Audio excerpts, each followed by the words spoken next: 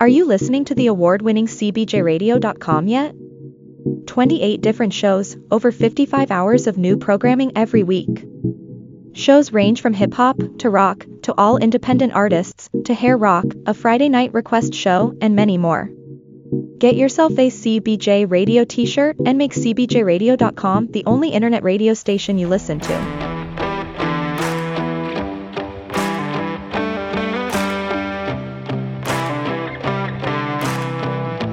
All my friends, all my friends, all my friends with Justin Flaskerud.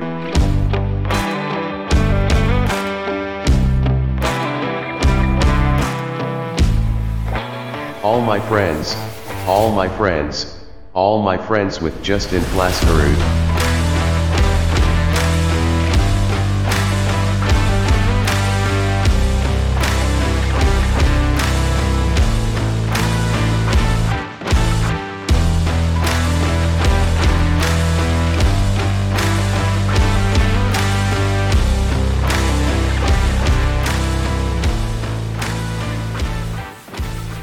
Hello friends, how you doing? I'm doing pretty good. I feel like I'm living in Oregon again with all the rain we've been getting here in the last week. We do need the water, and I love seeing how green Laramie is getting, but I like to do some stuff outside, hang out, garden, mow the yard, golf and such. I want to be outside during the summer, but all this rain kind of cuts the day in half. It's nice in the morning and then rain all afternoon, or just going to rain all day. I do feel bad for the people on the East Coast that are breathing the smoke from those Canada fires. We had the same thing in Laramie a few years ago, and it sucks. So I feel for those people out there. Hopefully I can send this rain from Wyoming and Middle America, dump a whole lot in Kansas, Nebraska for the crops so we can eat, and then send it on over to the East Coast, or send it straight to those Canadian fires. Yeah, send that rain there. That'd be great. Today's guests are Dianne and Steve Moore, and you may know them as the rock duo, the Cranberry Merchants. Now, this is another friendship that was built in the music world, namely by CBJRadio.com. Steve and Dianne are the first combo interview I have done, and the first married couple I have interviewed on this show. So let's go beyond the music and find out who the Cranberry Merchants truly are as people.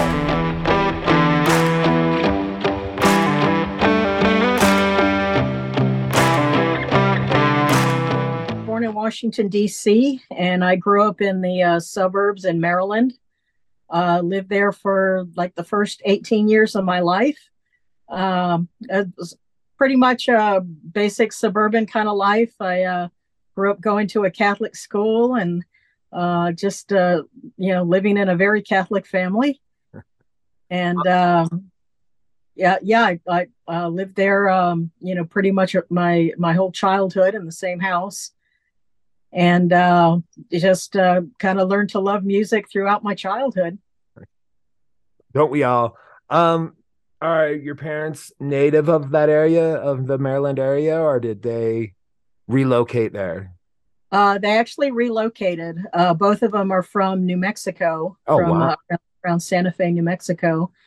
And my father went to college. He became a chemical engineer, and he ended up getting a job with the government, which is how he came to move to the DC area. He worked for a naval ordnance station there in southern Maryland. Are you the only one? You got siblings? What are the ages if you got siblings? Or age differences, we'll say. Yeah, I have two older brothers. One is 5 years older than me, and the other is 10 years older than me. Oh, wow. Kind of like myself, I have three sisters. I'm the only boy. One stepsister in the mix, two that are older, one that's younger. My older sister's 6 years older. My stepsister's about 4. My little sister's 11 years younger than me. So I kind of had my own childhood for being a boy, the only boy, but still raised with siblings and everything. In the beginning, I idolized my older sister. She walked on water, and I always wanted to be around her. And as we got older, less you want to be around me. And I got that. So were you the quintessential kid sister that was always following her brothers around? Um, yes and no. I mean, I guess I was treated special for being the only girl and being the baby of the family. Yeah. But I was, a little bit closer to the brother that is 5 years older than me. Because the one that's 10 years older, by the time I can really remember anything, he was already a teenager and he was off with his friends all the time, different places. So, I didn't really spend as much time with him growing up. Though I will say he did have a big influence on a lot of the music that I was exposed to as a kid. He was into a lot of the kind of 70s hard rock, and his basement bedroom was right below my bedroom. And when he blasted his stereo, I heard all that classic rock filtering up through my room. Nice. Yeah, my older sister, highly influential on my music choices. Till about 12 years old, where this band came into my life, the Beastie Boys, Brass Monkey shirt I'm wearing right now. And she wasn't a big rap fan. So we kind of divided ways there in music. But definitely, Prince, Michael Jackson, a lot of the 70s stuff, big influences on me that she liked. Some not so much. Can't say I wasn't Olivia Newton-John fan, but my sister loved her and such. I do remember, like, it's now that I'm collecting vinyl, which I shocked that I ever got into that. I'm collecting the albums I grew up on, and a few are definitely her influences. I always tell my friends the only knock I have on vinyl is that I got to flip it over. Like, just when I'm just like grooving into the album, I'm like, oh, I got to flip that over or change discs or change albums. And I'm like, oh, but yet, it's everything that it's cracked up to be. It's a very softer sound than MP3s. And I'm really starting to enjoy listening. And it catches a whole lot more than any MP3 does. So if you got that keen music ear, you kind of notice it. Not everyone does and such. And so I was going to ask that question about, your older siblings influence your music. Do you remember when you made that kind of hard left away from their music into something more you? Well, I guess it would have been kind of gradual because my other brother, the one that's 5 years older than me, he was kind of more into like the pop music from the time. I got you. And some of the just kind of regular rock, and that was kind of the tail end of the disco era, the 70s and everything. So he kind of listened to more of that stuff. And then when I kind of started listening on my own would probably be about 1980. I had received a clock radio as a birthday present. And that was the first time I had a radio of my own to listen to. I was like 10 years old at the time. And once I had that, then, I kind of started listening to what I wanted to, and in those days it was 45 RPM records that I would buy. And, for 10, 11 years old, paying like 79, 89 cents for a record, it's a big deal, to buy it on your own. But that's kind of when I started buying my own records. And of course, a lot of the new wave music that was coming up in the early 80s is kind of what I clung to. And that's kind of when I started going that direction. My older sister won, speaking of the radio and 45s, won the top 100 maybe. But you got to call in and name off all the songs, and they send them in the mail. I hope she still has that collection. And wow. I actually have a shirt that has the disc that you put in the middle for the album that you could listen to, the 45s. Yeah. And, yeah. Some people, that always like calls out my age, because people are like, I know what that is. And then young people are like, I have no idea what that is. Like, good. Stay away from that. And so as a kid, were you academically inclined, athletic inclined? Were you way into music growing up in Maryland there? Well, I did pretty well in school. I was always a pretty decent student. Athletic, not at all. I've never been good at sports, and I never really, got into it as a result. I guess, just because I wasn't good at it, I just kind of neglected it. But I always liked a lot of the more creative pursuits, whether it was music or one of my brothers, the one that's 5 years older. He's an artist, a visual artist. So he kind of got me into, liking to draw and go to art galleries and things like that. He taught me a lot about the visual arts. So, I always enjoyed doing that kind of thing. It helped me, like, now with the band and making posters and making graphics and cover art and things like that. So he influenced that creative pursuit. So I did a lot of that, actually up through high school. And like I said, otherwise was a pretty decent student. Not straight A's, but probably a strong B+ student. There you go. My older sister, I know she listens to these podcasts, but she cast a huge shadow. Academically inclined, athletically inclined. I was more athletically inclined growing up because on the field, I didn't have to compete against that shadow that my sister had all the teachers first, and then I got them next. And they would be like, "Oh, you're Rochelle's little brother," or "Rochelle does it this way." And I'm like, "I'm sorry, I'm not her." And,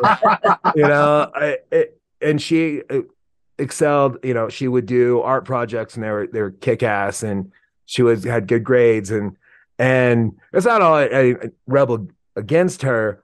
I'm left-handed, and so I didn't know any other left-handed people, so I was a little step behind as far as like writing and English and stuff. And so I was just kind of like, academics, what do I got to do to play sports? That was kind of where I laid, even though my stepdad has a master's, my dad has a master's, my stepdad, like all my parents are academically inclined. They didn't push me that hard in that world. And I'm like, I look back and I don't blame them, because I look back and I could have done better at not bashing my head against things and using my head to think and such. But I had a blast doing all my sports, even though I sound like a popcorn machine these days.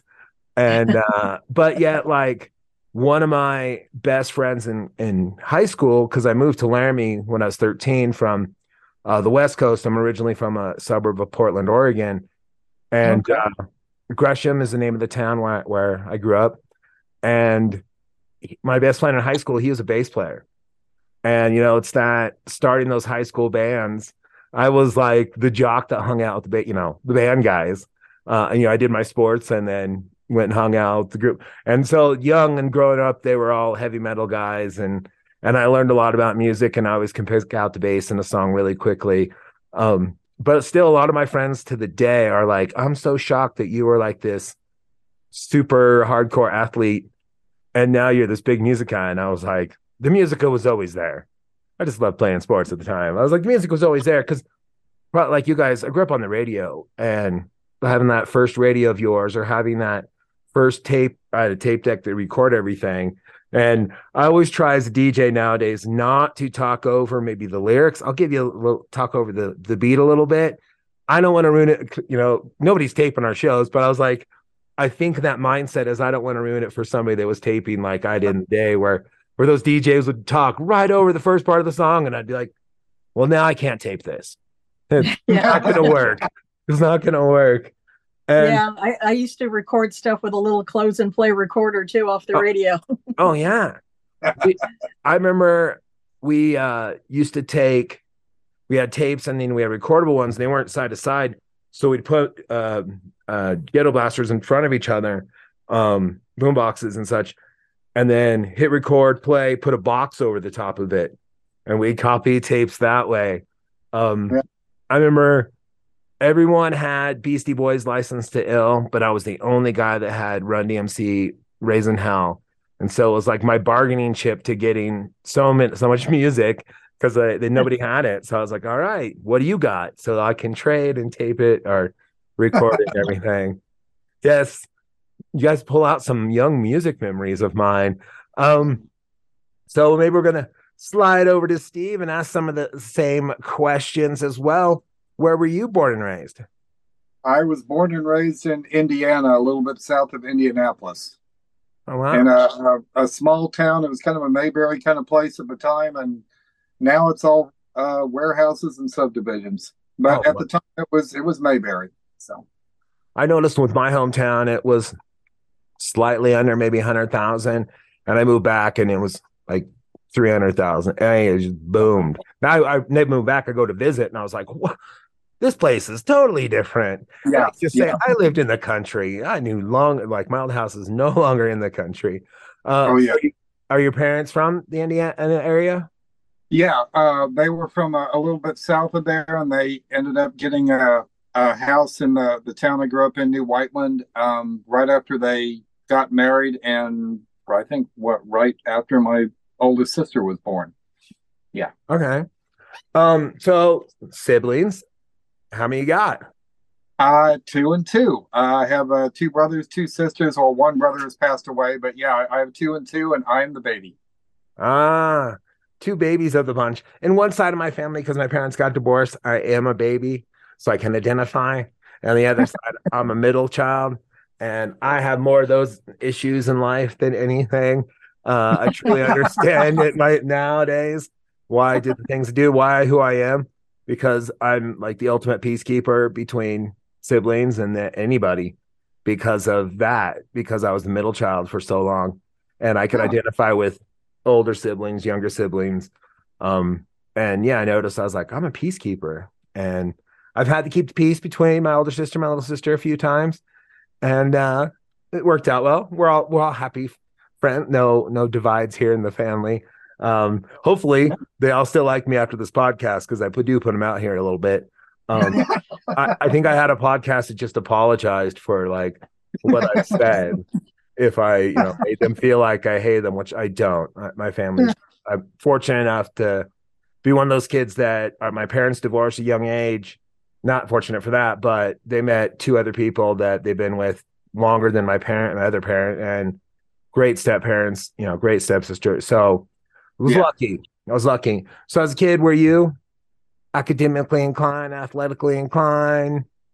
Neither, and I didn't care a bit. I think, just above middle of the class, out of a graduating class of 207.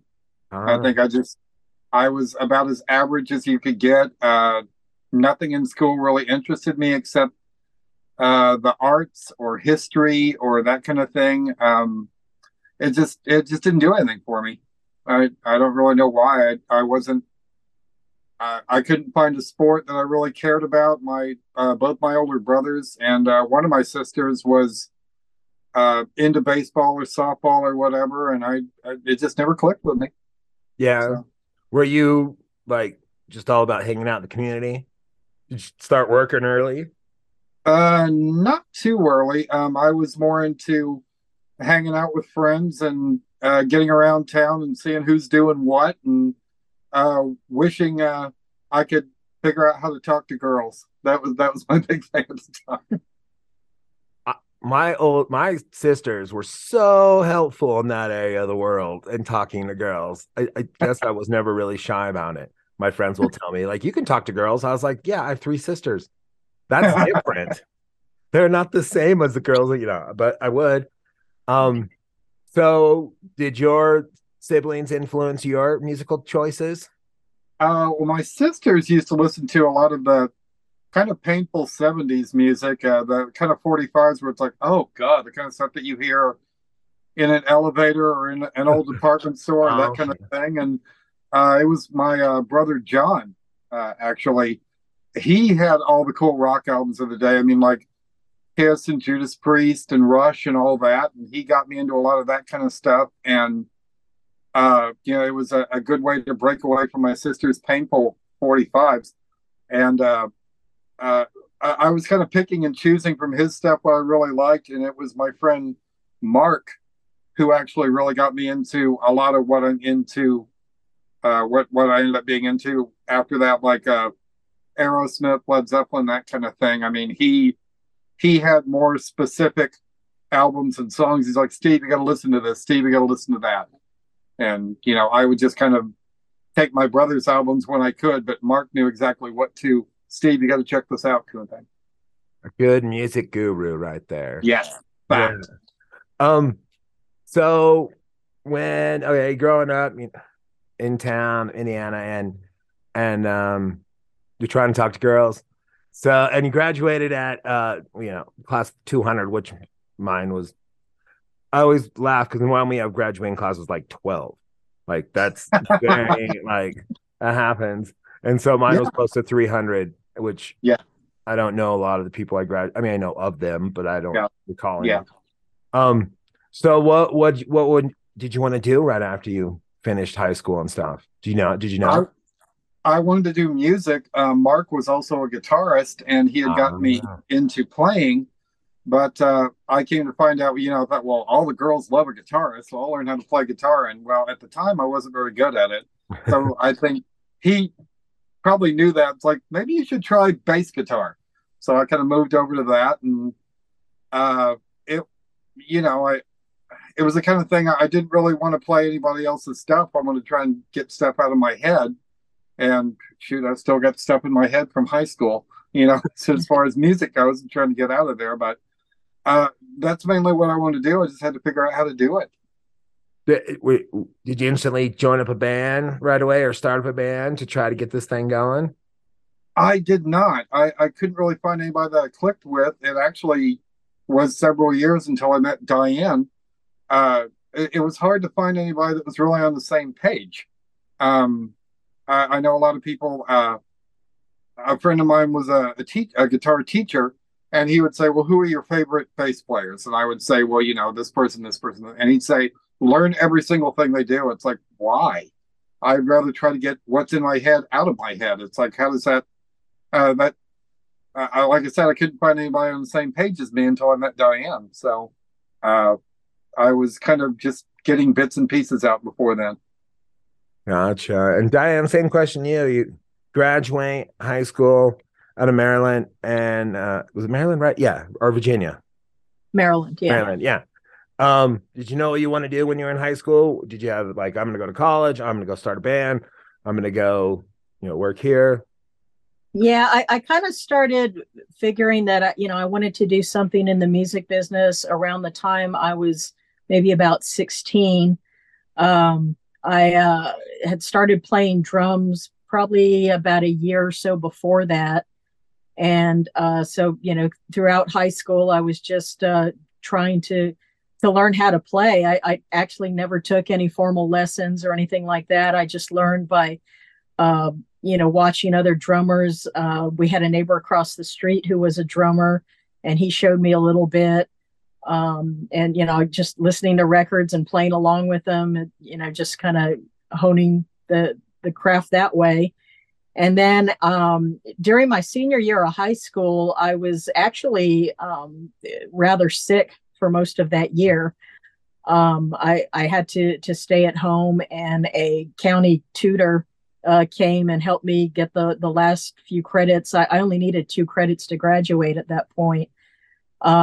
So I actually had a lot of time at home to think about what I wanted to do. And it was actually a little bit of a scary time because, here you're getting ready to graduate. You don't know how well you're going to be and all this kind of thing. But, I made it through it and graduated. And then that summer, I found in the back of a Rolling Stone magazine, an ad for a place called the Art Institute of Atlanta that had a music business program. So I called and got the information in the mail for it. And, they advertised teaching you, of course, this was the days of analog recording, but they taught you how to do, studio recording, video production, music business as far as things like, copyright law and promotion, and taught music history, things like that. So, I applied, and, I had no trouble getting into the school. And then I didn't start in the fall because there was still getting my health situation, kind of on par to where I'd be okay. And then that following January after my graduation is when I started at the Art Institute. Wow. That's a big jump. I mean, at that age, because the university I went to is in my own hometown. I mean, I wanted to leave. I thought I was going to leave. Like I moved to Laramie when I was 13. I hated Laramie until maybe my senior year of high school. And then I was like, yeah, it's all right. Classes were easier. Was a varsity athlete. Like, had a girlfriend. Like, I was like, that's all right. But my ultimate goal was to go play college football. And it seemed like every place that recruited me, small schools, they were like, I thought you were taller. And I was like, this is it. Right. There's not one family member I recall, like they had a giant growth spurt later. I have some tall uncles, but I didn't get their height. And so it kind of put me in place. Well, it was time to become a student. And that, I mean, more of a student, be like focus on the brain more than playing sports. And I don't think I handled my time adequately in college. Definitely had a huge social life and everything. But behind the scenes, if he was doing this, I don't know. My stepdad is big in like TV broadcasting. He has film degrees and stuff. And as a senior in high school, my parents didn't really, they would let me work in the summers, but not during the school year. They're like, focus on it. But this is the first time they did. And at University of Wyoming football games, I would carry equipment, recording decks. They were attached to a camera. We don't have those anymore, but I would help carry it for the cameraman. And on Sundays, I would do our coaches show. I'd roll in tape, stuff that I didn't think I was interested in, but it was a job. It was fun. I didn't realize how cool it was until later. And it was awesome because on Saturdays, I would have like mini press conferences from our Friday night football game the night before. And they never talked to linemen. So that it was great to talk to some of the press. And we were a good team. So that was fun. And I get into college and my stepdad's like, you should intern for me. It's easy credit. You just carry equipment, you'll learn. I wasn't a declared major. I thought I might go into marketing or teaching. And by second semester, I declared broadcasting major. And that's how I met Jeff. Jeff and I met through the broadcasting world. I'm a year older than him, but we had all the same classes and everything and became good friends then. And then, well, not through broadcasting necessarily. We had a mutual friend that kind of brought us together because we were wrestling fans that were like, you and Rickett need to hang out. You watch wrestling all the time. And I was like, what? Another wrestling fan. So broadcasting, we became good friends then.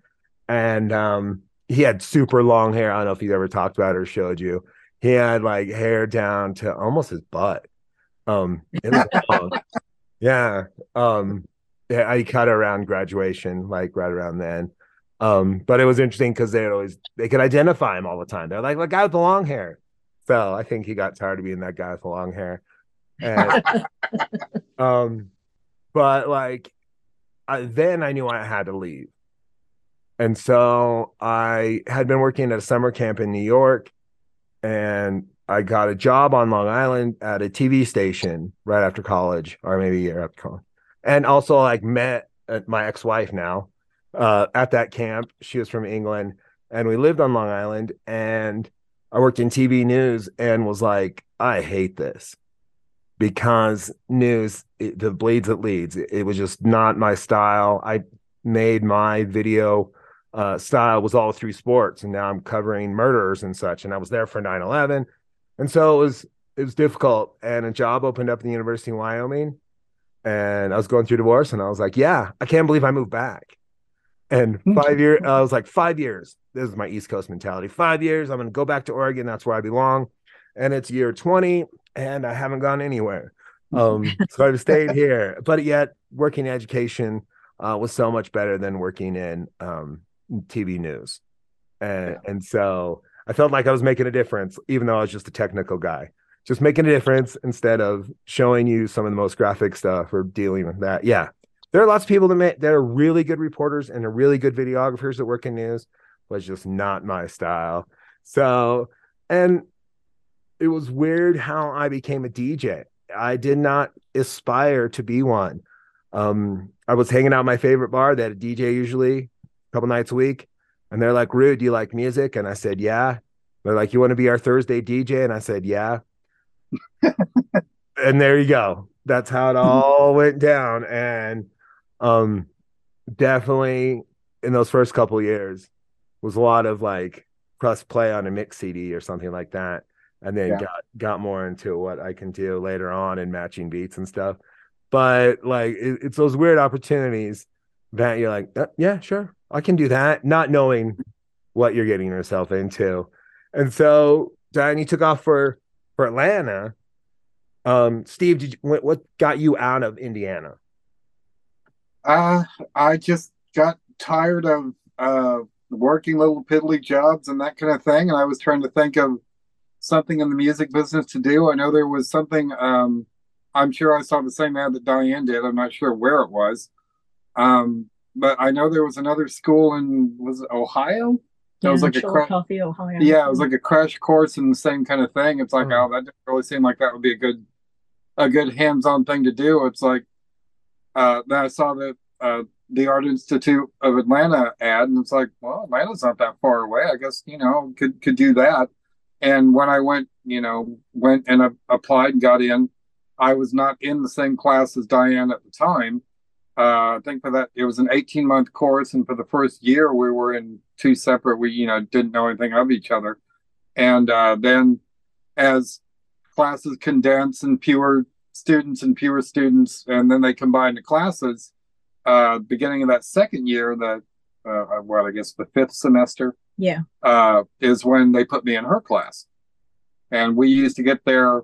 Both of us were the first two students there of the day, so we would talk about this, that, and whatever else. So we ended up getting to know each other and working on a video project together, and the rest is history. Wow. Video brings us all together now that we do radio. Fact. Yeah, I mean, it's interesting because I don't know many people that are in my graduating broadcasting class that are still working in broadcasting. Like, I worked in technology, and so I kind of dabbled in it, but this is all for fun, and I keep the dream alive. Doing the radio show and then the radio station and this podcast on my own, because I have to tap into that. Like, I just can't deal with just technology all the time. It blows I'm always like, I can break your computer more. I'm just not the guy that can fix it. Like, that's and right now I'm learning about cybersecurity, and it's crazy. So it's crazy. Do you guys remember what the video project was you guys worked on? It was because I was actually appointed the director of the project, and what we were doing is we made it was like a video time capsule that we were putting together. It was called pre-2000. Because this would have been we would have been actually making this in 1990. Oh wow. So this would have we were kind of recording like what life was like in like media, whether it was music, sports, just movies, whatever was going on at the time, or technology, and kind of editing it together into a big time capsule. So at the time, I don't know if other people were busy, or some of our other classmates just got kind of lazy about it, and it's like, okay, here's my footage, and just dumped it on me. And it's like, okay. So I was basically in charge of putting it all together and editing it together. And I only had one classmate that volunteered to help me with it, and that was Steve. Huh. So we spent a lot of hours, alone together in that editing suite. We had a lot of time to talk, and it was during that time that we started dating. So people will not understand young kids today with their non-linear editing. Yeah. Like, if you missed a cut you wanted to put in, you had to go back and rebuild it from the beginning. Oh, yep. Do not miss that. This was like VHS tape. Yeah.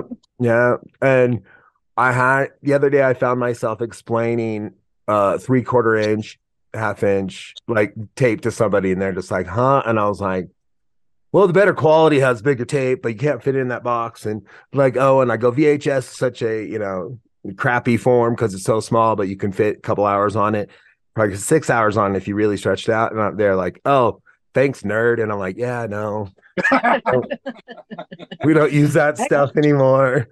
And yeah, I mean that's what there was back in the day. I mean, it was the same with the with audio recording. We were still using the big reel-to-reel analog tape, and if you wanted to edit, you splice that puppy. So with that part of the broadcasting track was audio and video. I mean, I was already leaning towards video, but we still had some radio stuff. And one of the assignments was doing some splicing, and I was like, we don't use this anymore. Like, but I get it. And it's terrible. Thanks for the history lesson. They later on in life, the community radio station I did here, and I started my first show, Jamming with DJ Rude, had that same board for the radio station. Like, it even had our marks in where we would turn up the volume to. Where I was just like, I sat down and went, I've seen this before. Just almost nearly 20 years ago. No, 15 years ago. I was like, wow. No, 20 years ago almost. But I was like, holy. And I asked the guy that brought in all the equipment. It's like, oh yeah, it was definitely at the radio station you did your classes at. And I was like, that's quality equipment right there if it's still working. That's right. Like, I remember one time with Jeff, we had our senior level video class, and we were making, each month we'd make a news show and everybody would feature their reporting. And then you would have a staff in the studio, your crew, and they voted who was going to be the talent, who was going to be the director, or an executive producer and stuff. And I got voted to be the director. And truth be told, at the time, I was ahead of my time because I started interning as a freshman. So I was way ahead technically with people at DI. And then I had the choice of picking my crew. And instantly, my technical director was going to be Jeff, because we had worked together so long, and he danced well with me. Like, and my teacher and my stepdad is the same guy. There was two teachers in the class, shut it down because he goes like, there's no way people will be able to learn technical directing, because they don't get to learn under you. And I was like, but this is for a grade. Like, you said I had the choice. I was like, this is for a grade. And so he's like, no, Jeff has to do something else. And I can't remember where I put him exactly. I might have made him floor manager because we could still work together well. And I had this guy be my technical director, and he did just fine. But I was like, great. Like, I had my crew. I knew what I wanted, and you guys voted me down, and it was terrible because we were too good together. And I was like, well, what is too good? This is for a grade. This is for, some of us could use this as resume stuff. So yeah, like, let us put the best out there. And so that was made me think about that when you guys were talking about, because we kind of come from the same world. I didn't go to the institute, but I got to touch equipment young in my career, as opposed to people who went to huge schools, and I'm sure you guys did too, that they didn't get their hands on it till maybe the last year. And so it felt good leaving. It definitely, I felt like I learned something and such. So guys are in the edit bay, those dark edit suites and everything. Were you like talking about music, like, hey, let's start a band, or like, let's go to shows? Like, did you click in that way? Yeah, well, actually, musically is probably one of the first things we found we had in common. Because we spent a lot of time in that editing suite talking about like different bands that we liked, and we were actually impressed that we each knew like a lot of obscure bands that none of our other friends knew about, and we're like, oh wow, you've heard of them, or you have that record or whatever. And we found we had quite a bit in common, even though the kind of the roots of our influences were pretty far apart, because Steve was into the classic rock stuff like Led Zeppelin and Aerosmith, and I was into a lot of the new wave stuff like Duran Duran and Depeche Mode and stuff like that from the 80s. But there was so much stuff where we met in the middle, where we had a lot of favorite bands, like Foreigner and Heart, and a lot of those 80s kind of rock bands. And so that musical part just like clicked immediately. And that I think that's probably what drew us close pretty quickly. What was your first concert together? Heart and the Black Crows. Yeah. Wow. Yeah.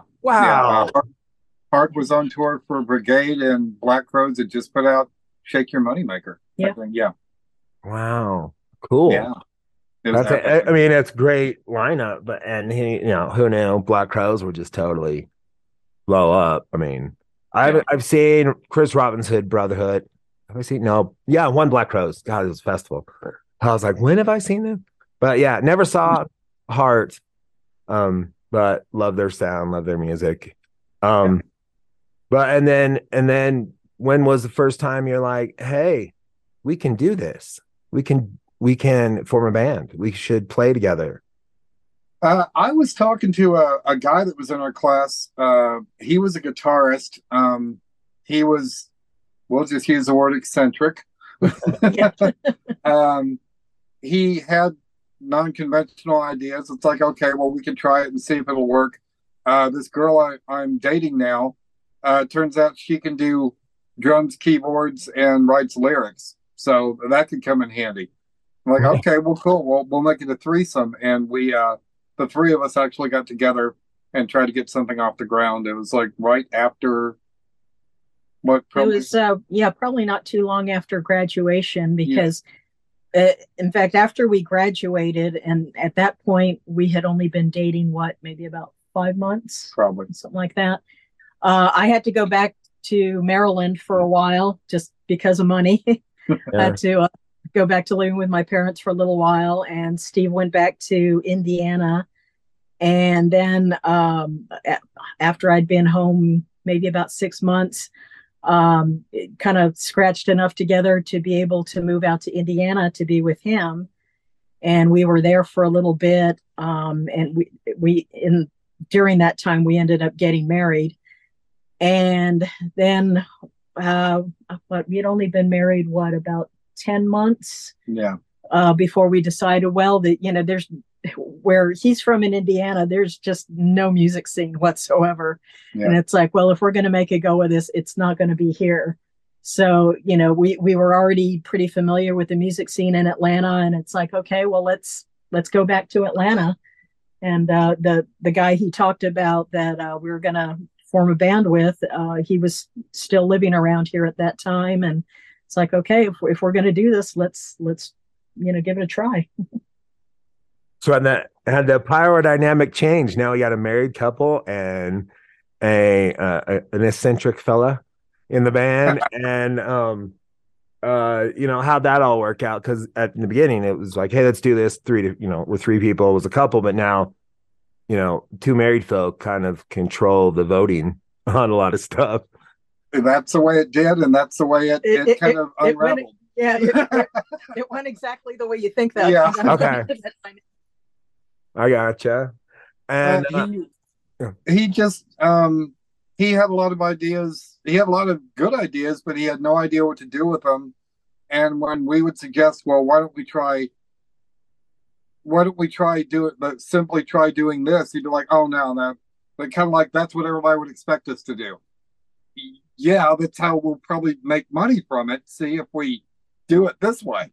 And he was just always the height of contrary. I mean, if we said right was the best thing to do, oh no, we need to turn left.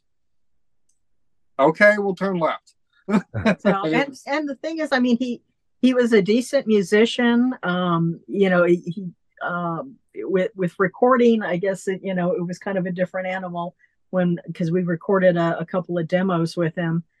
But I mean, it was very obvious that Steve and I were very much on the same page, and he was in a totally different book. So, it didn't last that long. Yeah. Yeah, I think it could be difficult working with someone that's like too avant-garde. It's like, hey man, we have to do stuff that, maybe modern stream people like. And then we can get into some more crazier stuff. But I mean, it's like how he feels a DJ. I could play all the B-sides. I could play all the deep cuts. Sure. Yeah. appease 3 people, but if I play all the popular stuff, hey, everybody likes it. So, and then you sneak in the deep cuts and stuff. And so you kind of got to do that. Like, it's great being artistic and exploring different things, but sometimes it doesn't always pay the bills.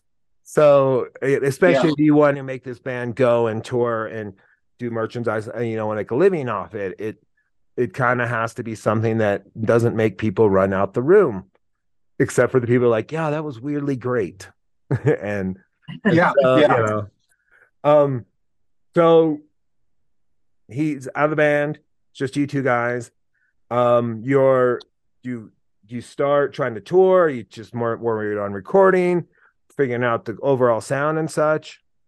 Well, we continued to write as a duo for a while, and we recorded 2 more demos.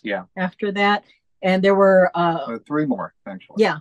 3 more demos, and there was a friend of ours from the Art Institute. He was actually living in Tennessee, first Alabama, then in Tennessee, who helped us record those demos because he had a kind of like a little home studio, which in those days meant he had, a cassette 4-track and a little bit of outboard kind of gear and stuff to work with, which was more than we had at that point. But he did have a Yamaha Dream Machine keyboard, and boy, he knew how to use that thing. He was an exceptional keyboard player. He was, and still is. Oh my goodness. He's actually he won an Emmy Award a few years ago, but he sure did. But so he kind of helped us with those, and I had a friend from Maryland who did some singing that she helped us with some demos, because at that point I had not started doing any vocals. I don't know. I guess I just wasn't there yet. I didn't really know anything about singing, and I hadn't really learned anything about singing at that point. So we had those people help us record some demos. And at the time we were actually trying to shop the demos around to some radio stations. And there were a couple of local college stations that gave us a little bit of airplay at the time. And for that time, that's kind of about as far as you could go without a label, without getting a record deal. And unfortunately, we were kind of going broke in the process. So we kind of, pulled back from it for quite a few years. And, Steve getting regular day job, and I actually went through a series of different jobs that kind of taught me new skills, kind of more modern skills as I moved along. I worked for a market research company that taught me an awful lot about marketing and promotion. I worked as a office manager for an art studio, where I had a lot of time to myself on a computer, and I learned how to do graphics and things like that. I had a lot of time to self-teach in that respect. And then I also worked for a charity for quite a few years, for a military charity. I was the state director for quite a few years, and I learned a lot about promotion and social media marketing. And so there were all these little skills that I was picking up along the way while Steve was working the jobs that actually kept a roof over our head. So it just kind of developed along the way.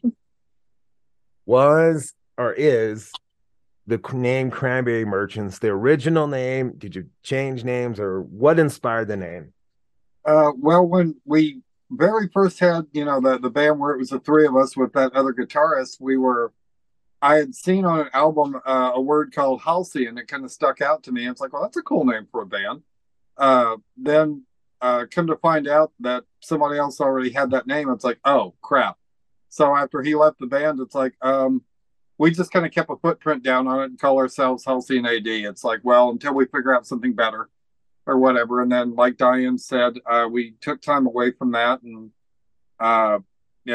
we're doing other things. And we finally had come back to it, and I told Dianne, it's like, well, I want to get back to the music again, but I don't want to be Halsey and AD, because that sounds like either a Christian rock band or a headache remedy, or the two of them together or something. So it's Yeah. like, I don't want that. I want to be the Cranberry Merchants. And she's like, why? It's like, it's a cool name. But where it comes from is my dad, my late father. He was a really colorful guy, and he had a lot of catchphrases that were all his own. And that comes from my favorite one of those. If somebody was telling him, a politician or somebody was telling a huge lie to your face, he would say he's got more BS than a cranberry merchant. And I'm like, I have no idea what you're talking about, but okay. Bad name. Yeah, bad name. Nice. So we're the Cranberry Merchants. And Dianne at first, didn't like it, but she just didn't think anybody would get the joke. And it's like, well, once people find out what it means, it's like, that's cool. I like that. Now I know. I think I might know. So I feel good. It's a great story too. So once you got the band back together from doing all these side jobs and taking all the time off and paying the bills, did you guys, go back into full writing music? Were you ready to tour? What, an album maybe? People are working on stuff all the time. Yeah. We had some, we were basically going from the older songs we had written as a duo. I think first had kind of focused on what was our third and final demo to kind of start, I think, kind of get things started off. And then we did the re-recording of that. And Dianne suggested that our song, The Black Mariah, she thought if anything had a chance of going viral, it would be something like that. It's like, well, that'd be cool. Maybe we should make a video for that. So we, I was nursing a bad knee at the time, and like, well, I can't do a whole lot for this, so we need to figure out something simplistic to work with. And we actually went up to Thomas Edison's movie studio in New Jersey, and we got a pass from the park, or a filming permit there. And we went up there and filmed the video. And yeah, they have a replica of the Black Mariah as part of the museum there. Yeah. So we thought, if we're going to do this, we may as well actually go there to the closest thing we can get to it, to have some place to film. So we applied for the permit with the Park Service and spent a few days up there, and did as much filming as we could in the one day that we actually had to work on it. And then, it was right after we did that filming, Steve had to have knee surgery. He had to have the knee replacement surgery. Yeah. So he was actually off work for a full 3 months. Yeah. So we kind of used that time to kind of get all of our ducks in a row to get that demo re-recorded into what would become our first EP. And get the video edited together, get all of our social media started, get our distribution in place and things like that. Yeah. And so that once we were ready to release the video, we tried to kind of tease it just among our friends on Facebook, and they had no idea what we were doing or what we were talking about. That went over like a lead balloon. Yeah, they had no clue. But once we released it, they were surprised, and it actually got well received. And we at first, we were trying to promote the old school way, because that was the only way we knew. We were sending CDs around to radio stations and things, and that wasn't doing well. And then we found out it's like, oh, there's this internet radio that's, it's all over the place. There's all these stations. Let's try sending to some of those. And once we did, things started to blow up, and it's like, okay, this is the route we need to go. It sometimes blows my mind that people listen to internet radio stations. I'm glad they do. Because everybody's got instant access. You can put an old Spotify list. And so I'm like, every time I do a show, I'm like, you're putting your trust in my hands, because everybody can do that. And I always say to people, there's only one DJ in my car, and that's me. And so I have a hard time giving up control, but but doing internet radio is definitely been a savior in my life, because I was a long time bar DJ, and then had nothing. I was like, what do I do now? What am I gonna have to learn how to play? And so I do have a guitar. Um, my time spent with it is about tuning it up once a month, sending it back down, and then recording a show for CBJ Radio. Um, and so I was like, dang, and then I totally immersed myself in it, and I was like, I need to get back over and try to play the guitar again and take lessons and stuff, because I mean I love music and instruments. And when I first tried to learn how to play guitar, I'm left-handed. I try to learn right-handed, which totally mind messed me, and now I have a proper left-handed guitar, and I watch other left-handers play, and so it's coming along, but not as fast as it should, as long as I've had the guitar. So my music goes into my mind. I always say I need a music outlet, and it's been cbjradio.com. I do wedding events and all that stuff. So I like playing, your guys' people's music first, and then maybe someday I'll make my own. How many albums, songs you got out there in the old universe? 13. So. Yeah, we've got 2 EPs, and then we've released a couple of singles since then, which I guess, especially like the last EP, we kind of did it backwards. We put out all the singles and then put it out as a collection of an EP. And we might probably end up doing it the same way, with these last 2 singles we put out, just kind of build up till we have enough for either an EP or an album, and, put the release out that way. But it's definitely been a learning experience over these past about 4.5 years that we've been the Cranberry Merchants now, because we've had to learn a totally new music business that we didn't know existed before, and using new technologies and whole new ways of promotion. But it's definitely been easier this time around than the first time we did it. And I've had to kind of learn a lot of new technologies when it comes to doing video editing, and just learning the software and learning the recording software to do everything digital now. But it's also kind of opened up a lot more possibilities for us. Instead of being limited to a little 4-track or whatever, now we have unlimited tracks to work with, and pretty much unlimited effects to work with, and it's made all the difference. Fact. Do you have your own recording space in your house, or do you let other people do that? We actually record everything ourselves at home. We use our office and our living room, just wherever we have the space. We actually have a very high ceiling in our living room, and it makes for nice acoustics. It does. It really does.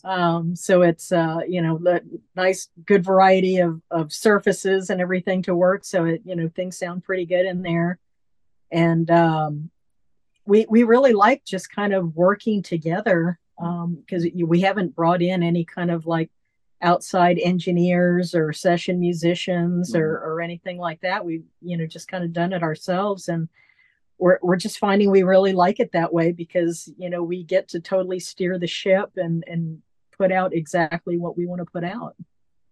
All right, we just moved into this house now, which is a much better setup. I have like my own studio, which I can shut. Oh, it's great. But our old house, it had high ceilings and wood floors, and then we had moved everything out. And I was like, man, if we could, we should record an album in here. Like, somebody needs to come in and record an album in here right now. And this would, the acoustics, I was like, this would just be great. It sold really fast, which was good. But I was like, I didn't have the chance to approach anybody on it. Like, I have this space that you guys should record in. Like, you could do a great live album, like record.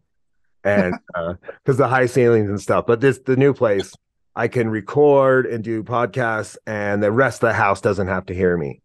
So that's good. Or I don't have to tell my girlfriend, go to bed so I can record. So like I go in another part of the house. And so it's great that this setup is now. And it also has some more space where I've actually had a few people in studio doing podcast stuff and talking, and that's been nice. I haven't built a full-on recording thing yet. I got a few mixers here and there. We come from the same kind of worlds, and And I mean, talking about new audio and editing equipment and software is amazing now. That it can do all the stuff that you need training for years and years to years ago. I just need to move this button right here or this little knob. Yeah. And now you can go, oh no, that didn't sound great. Let's bring that back. But so it's fun to have that kind of access to the new stuff that's coming out. Instant access, I guess. And if you ever had like someone go, hey, I want to send you a guitar track, they could lay it down and send it through, the email, and you could throw the song. I mean, it's that kind of stuff. Like, it's great that like Jeff and I can run the studio out of our houses, and it could almost sound like a radio station sometimes. Like, he comes in to do the promos, and I do the same. Like we're hundreds of miles away from each other, and we still get this done. So it's been a lot of fun. I want to thank you guys for being on the show and opening up about your lives. Thank you so much for having us.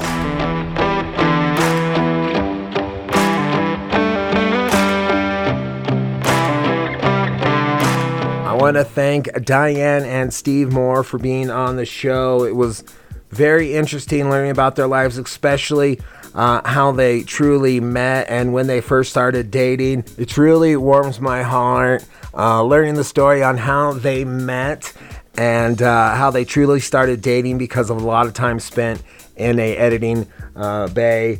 It's just great that those kind of stories come out of the video audio production world. It was also great to talk to them about old school vinyl and the way we used to edit together, audio and video, compared to what we're doing today. If this is the first time you're hearing about the Cranberry Merchants, you probably don't listen to cbjradio.com, so please listen to cbjradio.com. We play them several times a day. Plus, they have a website. It's cranberrymerchants.com. It's that simple. Go over there, buy their music, check out their gear and such. They love all the support. If you are a music station owner like I am myself, contact them, play their music on their station. They'd love to be played all over the place. They have a very unique style of music. I thoroughly enjoy it. I know Jeff enjoys it. We have lots of fans on cbjradio.com that enjoy it. If you haven't, please subscribe and like this podcast on whatever platform you listen on. Feel free to share the podcast via social media. Let's get the word out, friends. On to the next episode.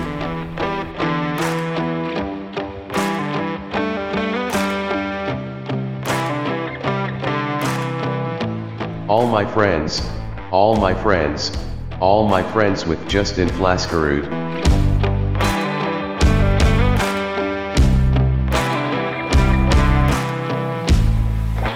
All my friends, all my friends, all my friends with Justin Flaskerud.